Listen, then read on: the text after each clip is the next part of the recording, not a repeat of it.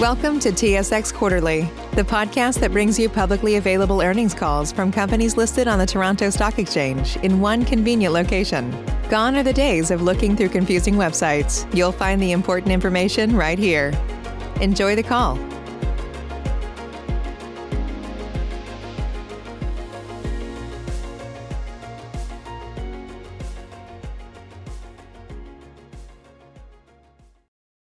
Thank you for standing by. This is the conference operator. Welcome to the CES Energy Solutions for First Quarter 2020 conference call. As a reminder, all participants are in listen-only mode and the conference is being recorded. After the presentation, there will be an opportunity to ask questions. To join the question queue, you may press star, then one on your telephone keypad. Should you need assistance during the conference call, you may signal an operator by pressing star and zero. I would now like to turn the conference over to Tony Aulicino, Chief Financial Officer. Please go ahead. Thank you, Steve, and good morning, everyone, and thank you for attending today's call. I'd like to note that in our commentary today, there will be forward-looking financial information and that our actual results may differ materially from the expected results due to various risk factors and assumptions. These risk factors and assumptions are summarized in our first quarter MD&A and press release, both dated May 14, 2020, and in our annual information form dated March 12, 2020. In addition, certain financial measures that we will refer to today are not recognized under current general accepted accounting policies, and for a description and definition of these, please see our first quarter MD&A.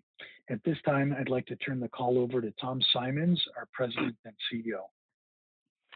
Good morning. Thank you, Tony, and thank you to everyone for phoning into today's call. On today's CES quarterly call, we're going to provide an update on the company's plan to survive COVID and the resulting oil collapse. I will give a succinct operations overview of Q1. We grew our market position in all four major parts of the business in the quarter. So U.S. drilling fluids, U.S. production chemicals, Canadian drilling fluids, Canadian production chemicals. While we're not going to dwell on Q1 a lot since the world has changed since then, we would suggest that Q1 results show CES's potential when the world resumes post-COVID life and energy demand increases. Tony's going to talk about financial results for the quarter, including some write-downs. He'll also provide details and historical context of our counter-cycle working capital recovery, which has now begun. We will outline our strategy and goals during the crisis and downturn. We'll provide our outlook on what the company could look like on the other side of this. So we're going to talk about how and why we'll survive. We'll talk about what we could look like in a recovery. We'll then take questions and provide a short summary and wrap up the call. So I'll start with a short ops overview for the quarter. And I'm going to go a little out of cadence and say that in light of the great Keystone Pipeline news, we're going to begin with Canada. Canadian drilling fluids had an excellent quarter. We averaged 84.5 jobs through the quarter, going to 50 in March. So January, February, in a normal market for Canada, we were kicking some butt. Our customer mix expanded. Our well types were deep, long reach, hot horizontals. It included in the quarter work in Canada for 3 of the super majors. Our unique expertise utilizing brines, lower cost, better performing oil-based muds, blended with superior execution and service add up to a dominating position in the deep, long reach Canadian drilling fluid market. We also are very dominant in the SAGD market because of technology, history, and strong relationships of trust. In the Canadian chemical market, we continue to make financial and operational gains through the quarter. PureChem, our Canadian production chemical business we started from scratch a decade ago, has been reborn over the last year. We're proud of expansion across the basin in the deep, hot, long reach horizontals and growth into SAGD, which we believe will pay the company on the other side of this crash. Our people, our products, our strategic infrastructure of PureChem now have, pardon the pun, tremendous chemistry. Stimworks and Sialco in Canada had great first quarters. I'll remind listeners, Stimworks is a niche stimulation chemical line we operate. We rehab old wells to make them economic versus being an abandonment liability. Sialco is our reaction chemistry business in Vancouver. Mike and his team give CES supply chain strength in Canada, new technology across the platform of the company, and some diversification outside of energy. Clear continues to keep its nose above water as our environmental services business line, and we may get some traction with the 2 Canadian government programs to abandon old wells. I'll now move into the U.S., where 2/3 of our revenue happened in the quarter. Pretty equal contributions again from drilling fluids and production chemicals. Vern and Richard are having a good race. AES, our U.S. drilling fluid business line, ran an average of 114 jobs through the quarter. We expanded our customer lists into super majors again in the U.S., and particularly in markets where drilling is trickier, which is part of why we got hired. The better the drilling fluids perform in a tough drilling environment, the easier and more cost-effective overall drilling goes. So we've expanded in the places that are tougher to drill, which makes the work you get more defensible and easier to keep long-term. As it became clear in March that a steep drop in activity was about to happen, we expanded liquid mud storage in the Permian to accommodate returns from rigs that we knew were about to be released. Today, AES is pleased to be running 49 drilling fluid jobs in the U.S., and we've won some new customers during the crash. I can't emphasize the importance of having an outlet for the liquid mud inventory that you built to support the 114 jobs over the first quarter. Having 40% of that being able to recycle and reuse that inventory is very helpful to the business today. U.S. production chemicals, Jacam Catalyst, Q1 was another steady quarter or first couple of months of the quarter in January and February. But like all of industry, we saw changes start to happen in March. Jacam Catalyst grew treatment points through the quarter, and today is pleased to report that we're actually responsible for more wells now than before the crash. We've been able to work with customers on price as they manage their vendors and what to shut in the U.S. versus leaving producing. This will serve us later very well. Stimworks, the niche stimulation business, continues with this expansion in the U.S., and I'm pleased to report contributed positive financially through the quarter while barely in its infancy for growth in that huge market. So I'll move on to the important part of the call. How are we going to get through this, and what will we look like on the other side?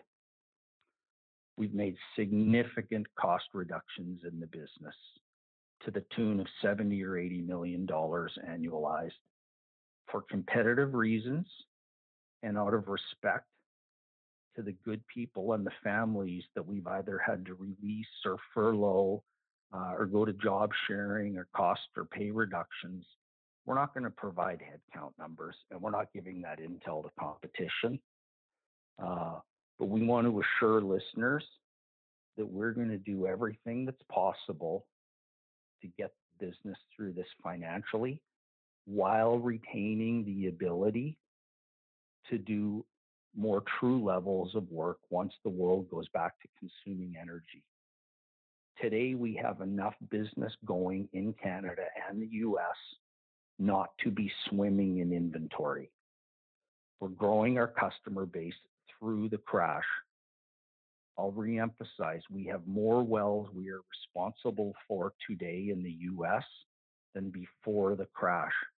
We've been able to offer concessions and service and technical solutions that the competition can't offer, and have won work when all the operators are looking to spend little or no money. We're going to retain our people. We're going to maintain our assets. We're going to maintain our capabilities to grow in a recovery. During the crisis, our objectives are to pay out our line with our working capital harvest, to build a cash war chest, to watch for obvious indicators of a recovery, which, unlike other energy crashes, we're actually going to know when it's going to get better, because we believe it gets better months after society resumes using energy. We obviously are aware that there's going to be an overhang of oil supply for the world to work off, but there will be an indicator, unlike the previous crashes that this management team has got this company through. We're going to be very mindful with the war chest that we're going to build through working capital harvest, and we're going to, as management and a board, watch for the best way to create long-term value for shareholders. So that could include deploying that money to inventory next year in a recovery. It could include buying underpriced bonds. It could include buying shares. But today, cash is king. We'll pay down, we'll pay out the line, we'll build cash, and we'll sustain the business and service the bond. We think on the other side of this, we can be the preeminent mud company or drilling fluids company in North America. In Canada, we are by far number one at 30 to 40% of the market, with competition falling away through this crash. In the US, we're number two, and we believe, based on the infrastructure, new business we've won, technology we can offer that competition doesn't have, the balance sheet of the business, that we're going to go to number one on the other side of this thing. Chemicals, we have the capability to thrive in a new North American production market. And I think this is a nuance that is important for people to note. There's lots of speculation of what will stay shut in and what will be brought back on by our customers, and whether those reservoirs will be impaired, whether the physical equipment, the pumps, the pipe in the hole will be damaged from corrosion, from scale deposition, how that will affect ultimate recovery, and when these wells come on. But what history has shown, and anecdotally what we're hearing from customers, is that likely how this unfolds to some degree is that most of the shut-ins are verticals, and the ones that stay shut in forever, they will be the verticals. Those are the wells that the chemical companies use treater trucks to sustain with chemistry. Those trucks are expensive. Our CapEx annually, most of it goes to rolling stock or those trucks. We need to get them on the road to treat these verticals that actually aren't that economic for the chemical company. But what is economic is the horizontal well beside it that has continuous injection of chemicals that happen with equipment at the wellhead. The chemical company's role is to drop the product, monitor the performance downhole, monitor water conditions, metal conditions in the hole, and production conditions.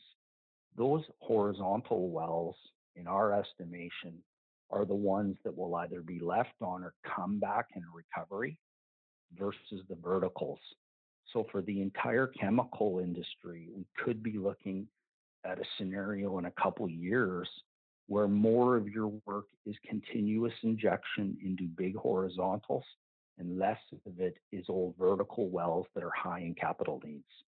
So that nuance is important for us to know about, to plan for, to capitalize on, and then benefit our shareholders in time. We think in a normalized market, CES can resume generating free cash flow. We think between now and then we'll have reduced debt, and we'll be looking for ways to reduce the share count and other ways to enrich our shareholders. I'll now turn it over to Tony for a financial update, Then we'll take some questions and I'll give a quick summary. Thanks a lot, Tom. As Tom mentioned, our Q1 results demonstrated the company's true potential in normal markets. CS illustrated its ability to capitalize on existing infrastructure and grow market share in key end markets, improve adjusted EBITDA margins, and generate significant free cash flow. Although our strong January and February results were negatively impacted by COVID-19 related developments in March, we were still able to generate near record financial results. During the quarter, CS generated revenue of $349 million and adjusted EBITDA of $51.1 million, representing a 14.6% margin compared to 12.6% last quarter and an average of 13.1% during 2019. Revenue generated in the U.S. was $228 million, representing 65% of total revenue for the company. We experienced record drilling fluids market share in the quarter at 15%, up from 13% in Q4. Despite deteriorating drilling counts, especially experienced towards the end of the quarter. Production chemical activities also increased over prior year, primarily in the Permian and Rocky Mountain regions. Canadian revenue of $121 million, or 35% of total revenue for the quarter, represented an increase of 12% year over year. This increase was primarily related to the strong drilling activity in the first 2 months of the year and continued operational and financial strength in PureChem's production chemicals business. As Tom mentioned, in light of the deteriorating industry conditions and low price environment realized toward the end of the quarter, we recorded the following non-recurring items. An $11.1 million non-cash write-down of certain petroleum-based inventory products to net realizable value, driven by the significant decline in the price of oil, resulting in an associated increase to cost of sales. A $1.1 million increase to bad debt allowances, driven by increased uncertainty around some collections, and a $0.7 million restructuring charge for the right-sizing initiatives that were executed in March. Further, in the quarter, we recorded a goodwill impairment charge of $249 million in our 2 cash-generating units, as our IFRS impairment analysis, which was based on significantly severely depressed market conditions, indicated that the recoverable amount of the net assets for these CGUs did not exceed their respective carrying values. In Q1 2020, CapEx spend was $12.4 million, or 3.5% of revenue. With infrastructure build-out largely complete, and given the current environment, we have suspended non-essential CapEx and reduced our 2020 CapEx estimate from $50 million to up to $30 million, comprised of approximately $20 million for maintenance CapEx and $10 million for expansionary projects that are either considered essential or were previously committed to. CS exited the first quarter with total debt of $426.6 million, a slight increase from December 31st, primarily as a result of working capital build to support higher drilling activity levels in the quarter and a strong US dollar. Total debt to adjusted EBITDA at the end of March was 2.4 times, consistent with levels seen at year end. CS's focus on financial attributes such as balance sheet management, working capital optimization, and prudent capital allocation have resulted in a strong financial position as we withstand current industry conditions, with an aim to preserve our industry-leading position to benefit from an eventual stabilization and improvement in end markets. Our balance sheet has benefited from prudent structuring and maturity schedules of our credit facility and our senior notes. Total debt at the end of Q1 2020 was primarily comprised of the draw on our senior facility and the outstanding principal on our senior notes. As at March 31st, 2020, we had a net draw of $92.9 million on our senior facility, which does not mature until September 2022. And currently, that net draw is closer to $75 million, as the working capital harvest has already begun at the company. The maximum draw on our senior facility is approximately $250 million Canadian equivalent, providing us with approximately $165 million in availability today. As at March 31st, 2020, we had $291 million in senior notes outstanding at a 6 3/8 coupon, which do not mature until October 2024. From a covenant perspective, while our senior notes are covenant light, we are subject to two financial covenants on our senior facility. Our senior debt to EBITDAC maximum covenant is 2.5 times, for which we are currently below 0.8 times. And as mentioned and experienced before, we expect the draw on that senior facility to decline as working capital harvest continues.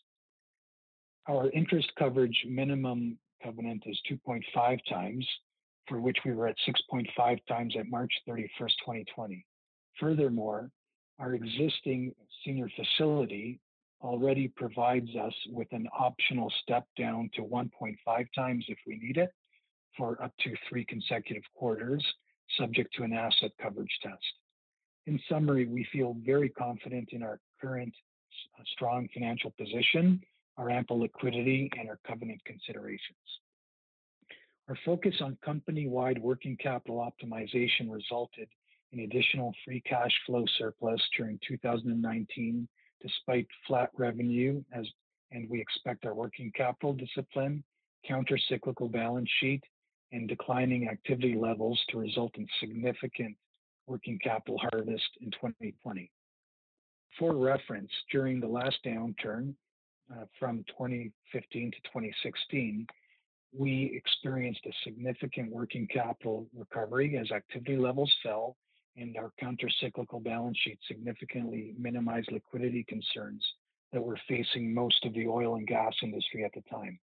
From Q4 2014 to Q2 2016, CS saw a reduction in working capital surplus of $152.7 million, which allowed us to fully repay our outstanding senior facility and grow cash balances to over $110 million as at June 30th, 2016.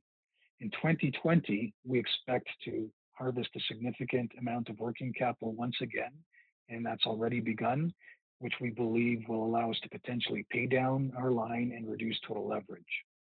We continually monitor our capital allocation options in the context of market conditions, outlook, and the levels of our surplus free cash flow generation. In Q1 2020, we made a difficult yet calculated decision to reduce our dividend, and as industry conditions continued to worsen, we announced that our monthly dividend was suspended on April 16, 2020. This decision will conserve approximately $60 million in cash on an annualized basis. In Q1 2020, we also spent $4.8 million under our NCIB program and repurchased 2.3 million shares at an average cost of $2.07 per share. That repurchase representing approximately 1% of our shares outstanding. We will continue to assess share buybacks and bond repurchases in the context of our assessment of market conditions and certainty around our surplus free cash flow levels. We expect both repurchase programs to be muted until we have a better grasp of stability and recovery of our end markets. We remain responsibly cautious on our outlook for 2020 and beyond in this low price environment. However, we came into this downturn from a position of strength with an excellent first quarter and a strong balance sheet. In addition to the dividend and NCIB suspension, we've proactively implemented right-sizing measures, including reductions to executive and board of directors compensation levels, reductions in personnel and overhead costs, and elimination of non-essential capex.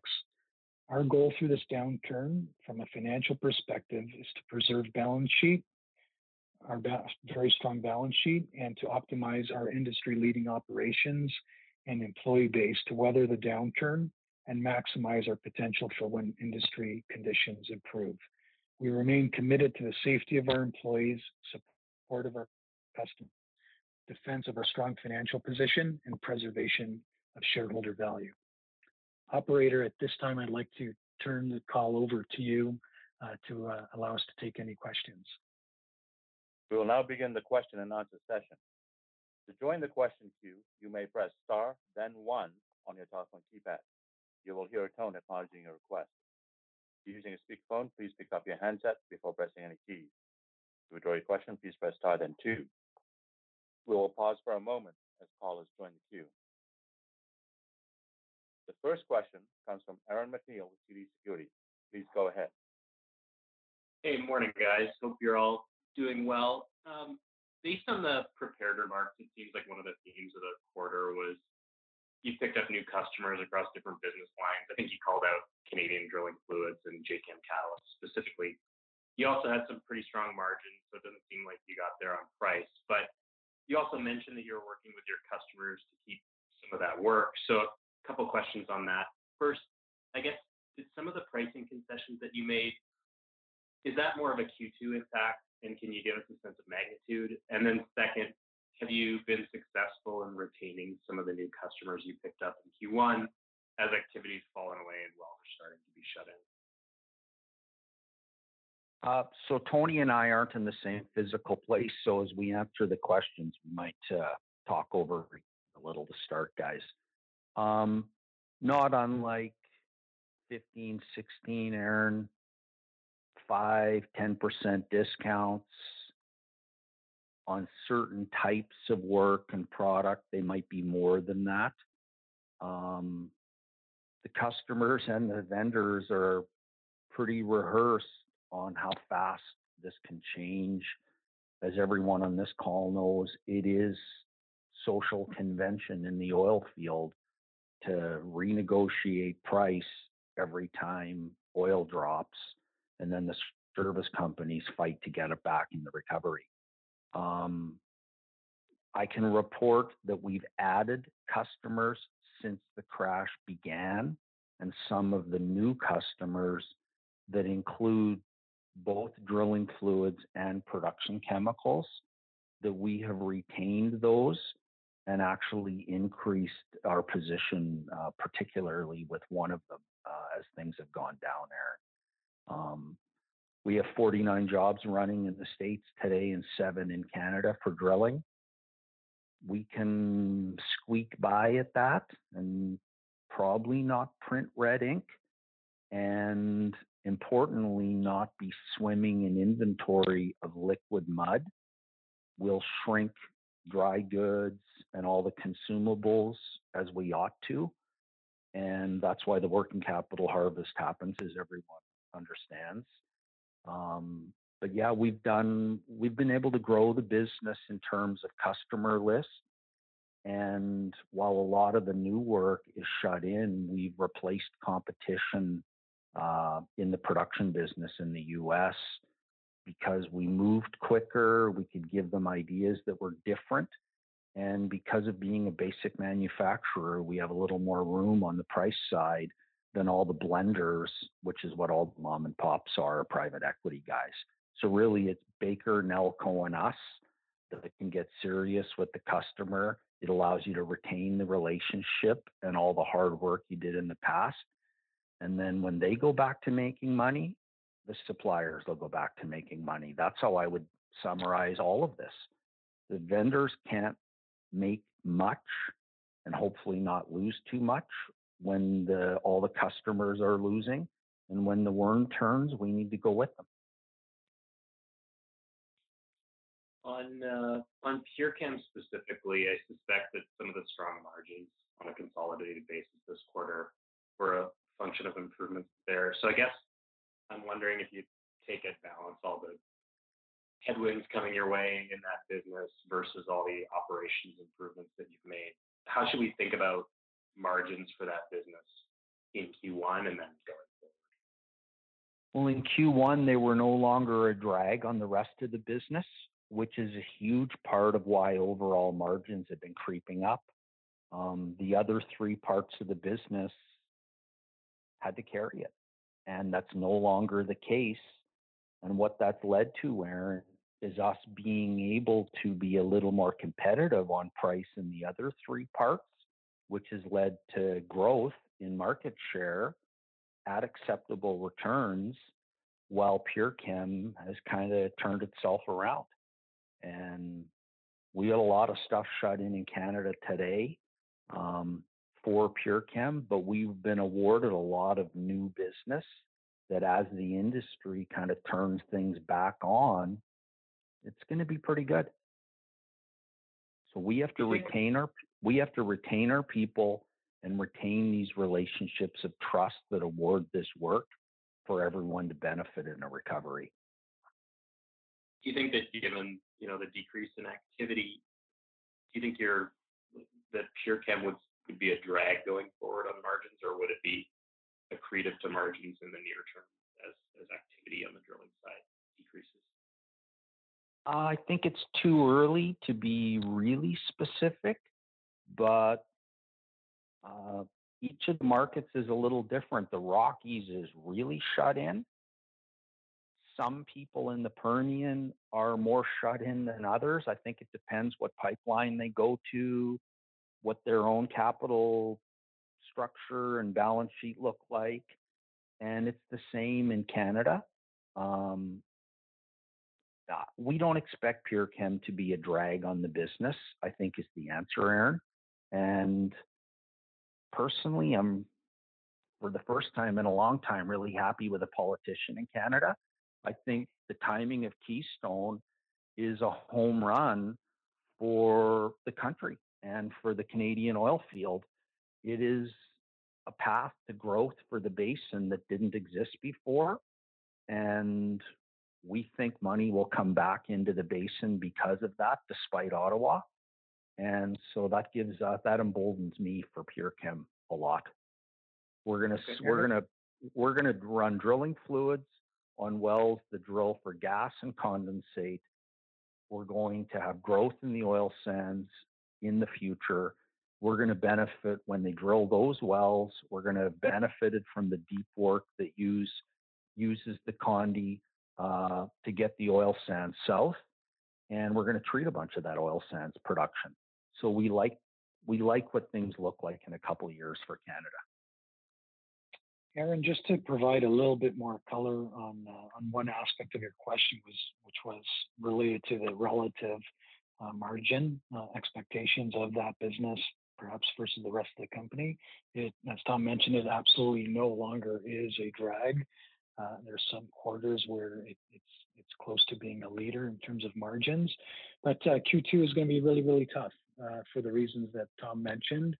Our partners have worked very quickly to do those things that we highlighted to adjust cost structure, and Q2 will be felt by everybody. However, the two production chemicals businesses we believe will start to outperform the drilling fluids businesses as we get into Q3 and Q4, as these shut-in levels should start to subside.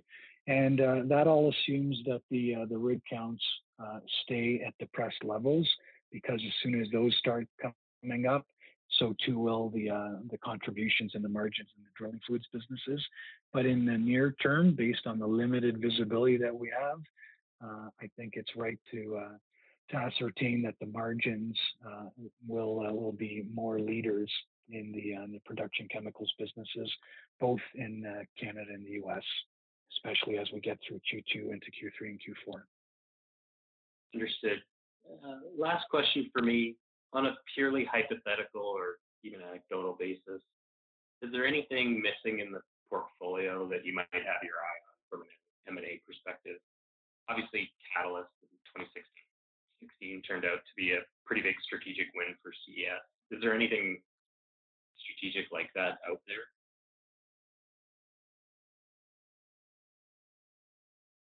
I'm pausing on the answer, Aaron. There's private equity, production chemical companies. There's companies that supply into refining and pipelines. I'm not sure that's going to be a big focus of the business. Pretty hard to do M&A with a dollar stock. And we think we can create massive value for ourselves, I think, by doing things organically and either buying 75-cent bonds or low price shares instead. But we're always looking and open to things. We know where we might like to be, and that would have a bigger presence in treating pipelines. The frac market is very beat up. That's a small focus for us. And we're finding is paper thin margins. Diversification out of energy one day, but right now our focus is batten down the hatches, survive, and win on the other side. Understood. Thanks, guys. I'll turn it over. Thanks, Aaron. The next question comes from Greg Coleman with National Bank Financial. Please go ahead.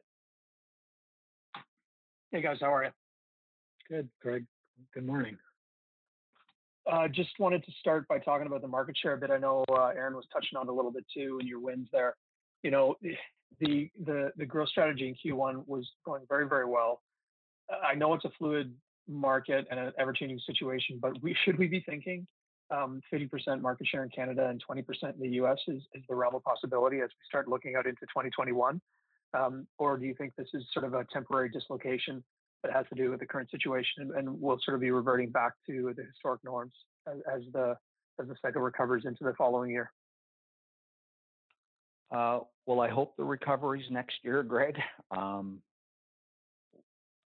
I'll maybe jump to my summary point. In a recovery, we aspire to be the #1 drilling fluid company in North America. We already are in Canada. We're 2 in the US. We think we're going to 1. We think that because of who we're working for, where we have infrastructure, the technology that we know we have that others aren't replicating or can't, and that will continue to bring new solutions to new problems faster than them. And we aspire to expand our position as the #3 production chemical company for North American production, which I'll emphasize we think will be from horizontal wells or floods and recoveries that are chemical intensive. So we like the look of the recovery. Do we like the crash to create that? Not at all. But yeah, I don't think 20% is out of range at all in the US. We kind of have to have that to be #1 in North America. And we might do better than that. We have the physical infrastructure and the horses to do that. Got it. And my second question has to do with it's sort of a double-barreled question regarding balance sheet and capital allocation and whatnot. So the first part of it is, and Tom, I think you really addressed this in the opening comments, but I just want to hammer it home.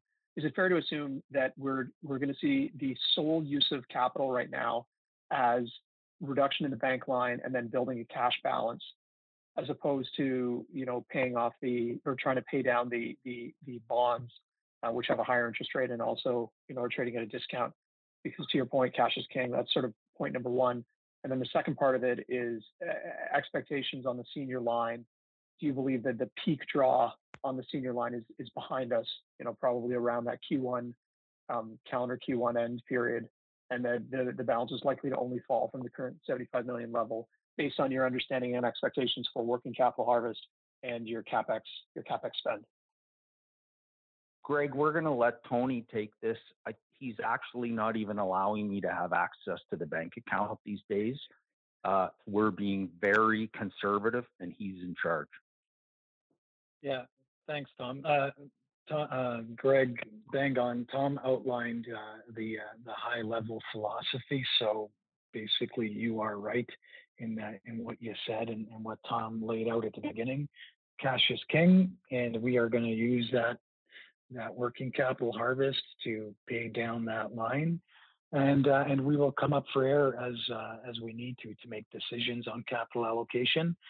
What I would emphasize though is your comment about whether or not the highest draw is behind us. So we're at 93 million at the end of Q4, and we're currently at 75 million. The thing of note is the fact that We went up to 95, 100, 110 during the period between that reporting and that $75 million draw that you saw in our press release and documents yesterday.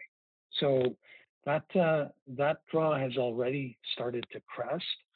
And the team, finance team, divisional controllers, divisional presidents, and Tom, we are all laser focused on bringing down that AR, controlling that inventory, and we're already starting to see an acceleration of the working capital harvest. So we believe that that draw, that significant or more significant draw level is absolutely behind us, and we're in the middle of harvesting that working capital, but we're not taking anything for granted. We continue to optimize collections, look at risk ratings of existing and potential customers, and accelerate that harvest, because we want to be in a position, not necessarily in 6 months, but probably in 4 to 8 weeks, to come up for air, take a look at what we have in the piggy bank or what we believe is coming, and then act as we think is prudent. Got it. That makes sense, Tony. And then one more question, last one, just shifting gears to, well, I guess you're staying on working capital here for a second, but not the harvest, but rather the write down. There was a little over $11 million written down in the quarter. Just because I'm not as intimately familiar with inventory accounting and write downs, is that something which is largely contained to the quarter, or is that something which will be occurring over the duration of the sort of challenged period here? Yeah, it's a good question, and I think you picked up in some of your comments in your work that it was petroleum-based commodity price that or commodities that drove that write down. So we sat there at the end of the quarter, took a look at what happened to WTI, looked at the petroleum-based inventory that we had, which at that time was about $20 to $25 million worth of our inventory, and ended up with that 11.1 million non-cash write down to that inventory. I think almost all of that type of write down is behind us. There could be a little bit more like that, but will not be anywhere near that number. Got it. That's it for me. Thanks a lot, guys. Thanks, Greg. The next question comes from Keith Mackey with RBC Capital Markets. Please go ahead. Hi, good morning. Thanks for taking my question and hope everybody's doing well. I just wanted to ask first off, just if we think back to 2016 for a moment and the revenue levels that you achieved during those times,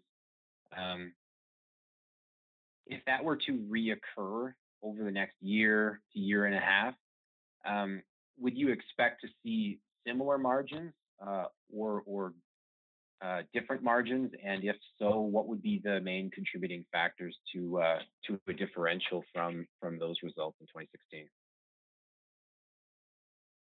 I think I'll start off with this one, Tom. I think, Keith, it's really difficult to compare the two, and that's simply because the business has changed and evolved.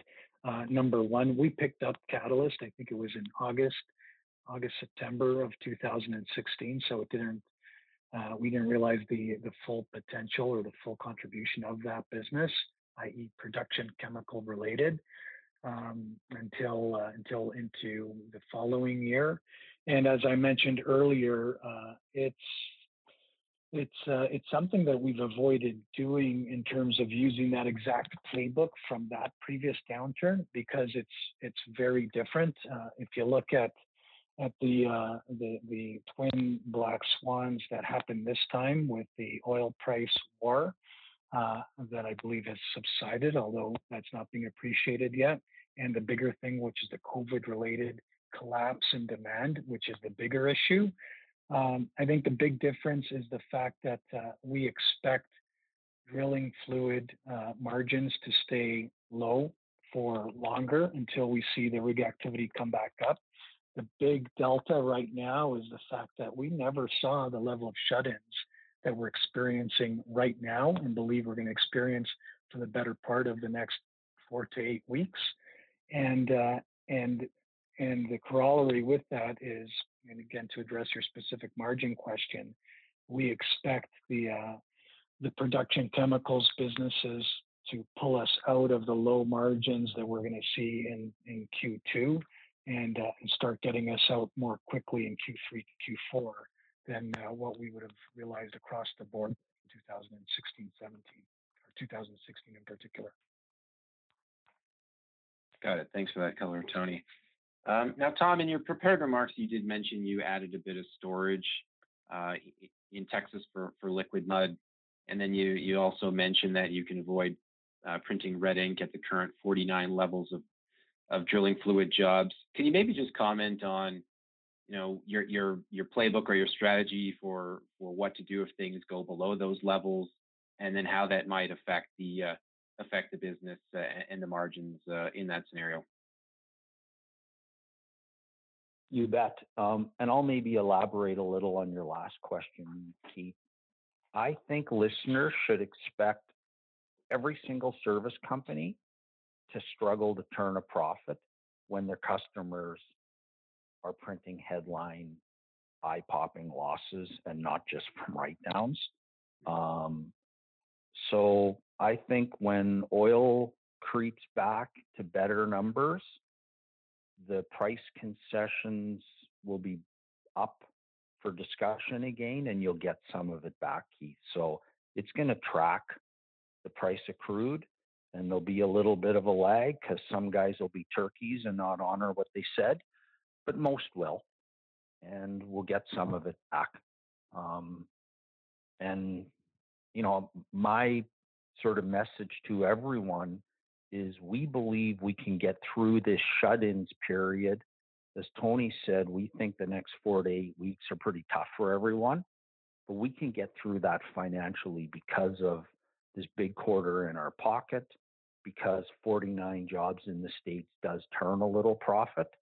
And if we don't run too many mud plants in the States, if we take the pain of this $11 million write-down now on the value of oil-based mud mainly, we can get that stuff back in the ground in the field and not be printing terrible numbers with it or have to get prices that are unattainable, so then you lose the work.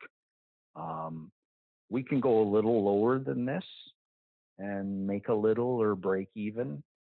Probably anything under 30 jobs gets pretty tough, but we are not going to blow up our people and our culture and our company for the sake of a month or two.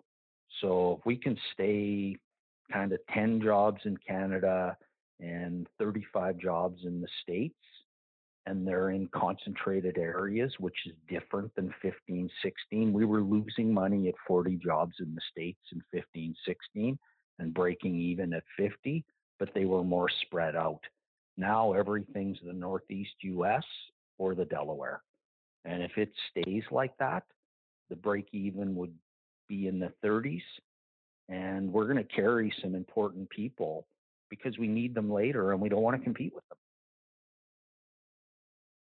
And as shut-ins come back on, whatever losses we might print for a month or two, we think we get back to breaking even or making a little and do better as people get busier, and particularly as oil goes up, and then you can get some pricing back. That's huge. Got it. Okay, thanks for that. And just finally, maybe a clarification on your U.S. market share. The current jobs you're running, is it mainly because your current customers have been running more, or as you say, have you actually won enough new customers to grab additional, call it organic share? Well, on our trailing 12-month basis, our second biggest drilling fluid customer has 0 rigs running today, and our market share is up. So it isn't just that we got lucky and our people didn't lay their rigs down. We've won new work, and then we've got more as a percentage of the rigs that people are running than we had before the crash. Got it. Okay. Thank you very much. Appreciate the color, and I'll turn it back now. Thanks, Keith. The next question comes from Tim Monticello with AltaCorp Capital Inc. Please go ahead. Hey, good morning, guys. Just one question for me. Tom, you mentioned in your prepared remarks there that you think you can substantially increase your market position coming out of this downturn. I'm just curious if you could give an overview of, I guess, the competitive dynamics and if you've seen any change in attitude or change in strategy going through this downturn from your major competitors. Yeah, that's a great question. So we're seeing some mom and pops fall away. Never thought it would happen. We've seen Baker and Schlumberger almost entirely exit pursuing drilling fluids land in North America. They just can't move fast enough and be lean enough to make any money and get the right people, which really leaves a handful of independents in the U.S. One is public, one is private equity, and then Halliburton. And then in Canada, it leaves Secure and some independents. I think there'll be less people vying for the work that's up for grabs after we're going to make it. We're seeing questionable pricing coming from one of our competitors. We think the people on the ground are giving prices to customers so they can keep their jobs because they keep the work, but the work wouldn't make any money. So we think there's a disconnection from maybe head office to who's controlling pricing at the customer level there. We don't see Halliburton using their balance sheet in drilling fluids like they did in 15, 16. So if they just stay still with share and we take it from the independents, the private equities that are hitting financial exhaustion, and the mom and pops that are going away, and then add that to our expansion into the super majors over the last year, we're kind of willing to stick our neck out and say we're going to number one. Gotcha. And Tim, I should qualify that. How we measure number one isn't just in market share. It's actually in what value are we creating for this business? Are we the top technical company? Are we the top financial company? Are we the top company for culture? Are we the place that young petroleum engineers want to work if they don't go work at an oil company? That's how we define number one. It's not just, do we have 300 jobs and Halliburton has 299? We want to get more for what we do. Gotcha. Yeah, that's an important distinction. In terms of Nalco, have you seen any change in the way that they come to market now that, the combination with Apergy? And do you expect that that's going to have an impact on pricing now that they can come with sort of a more bundled solution for production? Well, I'll start by saying we don't believe the customers want the bundled solution. Schlumberger's had that available for a long time, and they're not a relevant player. So we're not convinced that that combination has sales synergy. Same logic as why we stayed out of equipment for mud. My experience being on mud tanks and on location and selling is if you provide the equipment for mud and chemicals and the equipment fails, they don't want to pay for the chemicals. So I think there's more risk than upside. What we are seeing that's different, Tim, is that Baker is being very aggressive on price.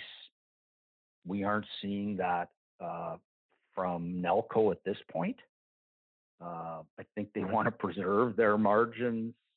They've probably lost whatever contribution they were getting from their frac sales because there are none to get, not because they've done anything wrong. But I listened to Baker do a call a month or two ago, and they were pretty clear that they went through the last crash kind of on autopilot, and that was not going to happen this time. And they're acting on that. They're being aggressive on price. Awesome. I appreciate it. I'll turn it back. The next question comes from Ian Gillis with Stifel. Please go ahead. Morning, everyone. There's been some questions around acquisitions throughout the call. Maybe approaching this from a bit of a different angle. Are you seeing the opportunity to maybe add some key people that may deal with customers that you haven't dealt with historically to help expand some of those verticals? And is that something you might be interested in, given, I mean, the strength of the capital position, et cetera? It seems like you should have a fair bit of flexibility to go about and try and execute some of those endeavors. That, Mr. Gillies, is a great way to frame the question. Yeah, we don't want to get private equity off the dime or send anyone to the lake to retire when they sell. We're just going to get the people that can get the work. And so we have to preserve our culture, our platform, our brand, our good standing with our customers. Ideally, I don't want to issue any equity to anyone ever again. Which your investment banker colleagues won't like to hear, but M&A is low priority, low likelihood, but we can't say never. We have a duty to look at things that could create value, and we always will. Okay, that's useful. And I guess the other part I guess I'm curious on is we never really talk about international expansion in regards to your business. You've built out North America by and large at this point. At what point do you think about starting to look outside of the current jurisdictions you're in as another avenue for growth, or is it just something you're not interested in at this point? We were looking before the crash. I was personally involved. Tony was involved. Ken and Baxter and Vern were involved. So it had got to our level. I even got Baxter to South America on a trip. So we're out there kicking tires. He doesn't travel well. He'll be listening to this and laughing. It's on the radar for us, but for the next year or two, unless we literally get a sponsor that says we really want you to come do this and we'll help it not lose money in the beginning, it's kind of on the shelf for a while, but we know that that's the next leg. We know the next leg isn't equipment. It's to do more of what we already do somewhere else. Got it. That's helpful as well. I'm going to call back over. Thank you very much. Thanks, Ian. Thank you. The next question comes from Joseph Schachter with Schachter Energy Research. Please go ahead. Good morning, guys, and thanks for taking the calls. I've got a couple for Tom and then one for Anthony. Tom, you mentioned it earlier in the commentary about the benefits potentially revenue-wise from the Canadian abandonment abandonment program, where the feds are putting up money in all the the main provinces in the West. What kind of business can you see there, and maybe if there's any magnitude to that revenue stream that you see, and what specifically would you be bringing to the table for that? Thanks for the question, Joseph. Not amounts of money that will move the needle. The Alberta government, interestingly, and I think it's well intended, but it's caused some consternation by the customers. They want the service companies as sort of the general contractor on their billion of abandonments, which means, my customer friend at the oil company isn't in charge, we're in charge, which is not social convention in the oil field at all. There might be several $1 million of work to win there. It might get to 10 if we hit a home run. It's really a way for us to expand Clear's reputation. We can do $20,000, $30,000 revenue jobs for our environmental services. Very little kill fluid needed or chemicals to abandon most of these wells, so it's not going to be a lot of revenue for MUD. But if it keeps some people at Clear employed, it allows them to print a little bit of a positive. If it helps industry, if it wins any social license in the country, I'd say that it adds up to a positive. It's better than nothing. What we need is for society to be allowed to go back to functioning so people use oil. And I'm not advocating that I'm an expert on when that should happen, but that's what we need.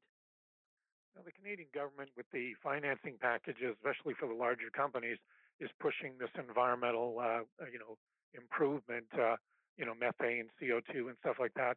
With your strong science groups that you have on the chemical side, is there any way of leveraging that skill set for you to come up with items that could be potentially decent sized revenues, but also helps the companies meet these ESG goals that will allow them to tap the financing that the federal government is looking at potentially doing? We're sure thinking about those things, Joseph. I'll start by saying we won't need the government's. I mean, we're taking employee assistance money like every responsible business should be trying to access to, but we're not going to need the government's money for liquidity. However, if we could get loans that end up not needing to be repaid, that's probably a nice thing. So we're going to keep our eye on what they want to spend money on. We're working on the backside with all of our customers constantly on how to recycle water, how to use flow back water for the next job instead of fresh water, how to reduce corrosion in pipelines so they spring a leak less often, how to run drilling fluids in a way that never touches the ground. That is something amazingly that's relatively new, say in the last decade in the US, and it's been in place in Canada for 25 years. When I started in the field, we still had pits or sumps that we put water in to flocculate solids out in, and that's long since gone. We handle cleaning up frac ponds for some of the super majors already. So the environmental lens, there's opportunity, but honestly, I think it's more of a penalty to the industry in Canada than a benefit. We can't make enough to set off what damage they keep doing to the industry, in my opinion. I wish I could say we could, but I mean, we've been working on technology for cleanup of cuttings and tailings in the oil sands for 3 or 4 years, but trying to launch a new mousetrap in this market is pretty tough. Yeah, but for those companies that are hurting, that's probably going to be something they're going to have to push if they're going to be able to access from the producer side that capital for over $100 million loans. So it's the pressure is on from the feds and Trudeau's leftist approach. With where he wants the NDP Greens on side rather than the Conservatives. So there's going to have to be some breakthroughs technologically. I'm just trying to see if your skill sets would be able to help there. My last question for Tony. You took the big write down on goodwill. Why wouldn't you have just knocked off all of the goodwill and just have a much cleaner balance sheet from just people perspective, looking at it and seeing that on the balance sheet? Yeah, no, fair question. It was an objective formulaic approach, and when we looked at our forecast over that period for the goodwill impairment test, and we looked at the assumptions that went into driving those relative cash flows and that valuation, it became very apparent that 100% of the Canadian CGU's goodwill would be impaired, and based on that objective approach, we got to almost all of, not quite, but 75% of the U.S. cash generating unit, and we don't expect to have to revisit that. Oh, you don't expect to? There's no pricing point or value point that might make you address it in future quarters? Yeah, look, if we're talking in another quarter about WTI going back down to minus 39 or minus 35, we could be having a different conversation, but right now, no. Okay, super. Thanks very much for taking my questions, and stay safe, and I hope all your employees are as well. Thank you, too. The next question comes from Matthew Weeks with Industrial Alliance Securities. Please go ahead. Good morning. I think most of my questions have been asked at this point. I actually tried to exit the question queue, but was not successful. But I will just ask a clarification question really quick. I'm not sure if you had mentioned it earlier in the call. I know you mentioned it for the U.S. drilling fluids business. but how many drilling fluids jobs were being run in Canada through the quarter? We ran 84 jobs on average through Q1, and we're down to 7 today. Okay, that's all for me. Thank you. I'll turn it back. Thanks for your patience. This concludes the question and answer session. I would like to turn the conference back over to Tom Simons, President and CEO, for any closing remarks. Well, I'll wrap up by reiterating that we believe we can get through this shut-in period financially, that we've got the balance sheet to bleed a little bit so that we don't blow up our company's capabilities on the other side of this. As those shut-ins come back on for our customers, if we get into the red, that'll move us back into the black. As COVID passes and the world consumes the overhang of oil, we look to resume generating substantial free cash flow for our shareholders. We aspire to be the #1 drilling fluid company in North America on land, and we aspire to substantially expand our position as the #3 production chemical provider to North American land producers. We commit to our employees to retain our unique culture of working managers, having a sense of urgency, solving problems to win work, and then building relationships of trust with that customer. To our customers, we commit to work with you so that both of our businesses survive and our relationships survive.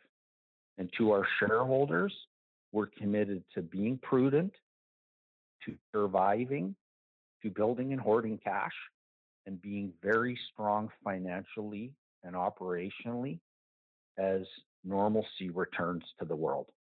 With that, we'll wrap up the call and say thank you for your time. This concludes today's conference call. You may disconnect your lines. Thank you for participating.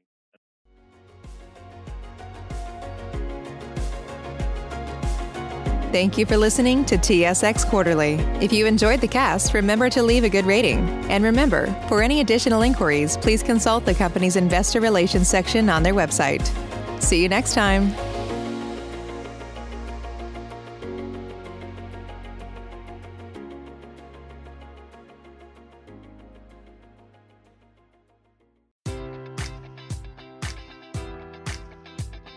Enjoy all your favorite sports like never before at BetMGM. Sign up using code Buckeye and receive up to $1,500 back in bonus bets if you don't win your first bet. When you register with BetMGM, you'll get instant access to a variety of parlay selection features, live betting options, and the best daily promotions in the business. And with BetMGM at your fingertips, every play and every game matters more than ever. Place your money line, prop, or parlay bets with the king of sportsbooks today. Sign up using code Buckeye and receive up to $1,500 back in bonus bets if you don't win your first bet. BetMGM and GameSense remind you to play responsibly. 21 plus and present in Ohio, subject to eligibility requirements. Rewards are non-withdrawable bonus bets that expire in 7 days. Gambling problem? Call 1-800-GAMBLER in partnership with MGM Northfield Park.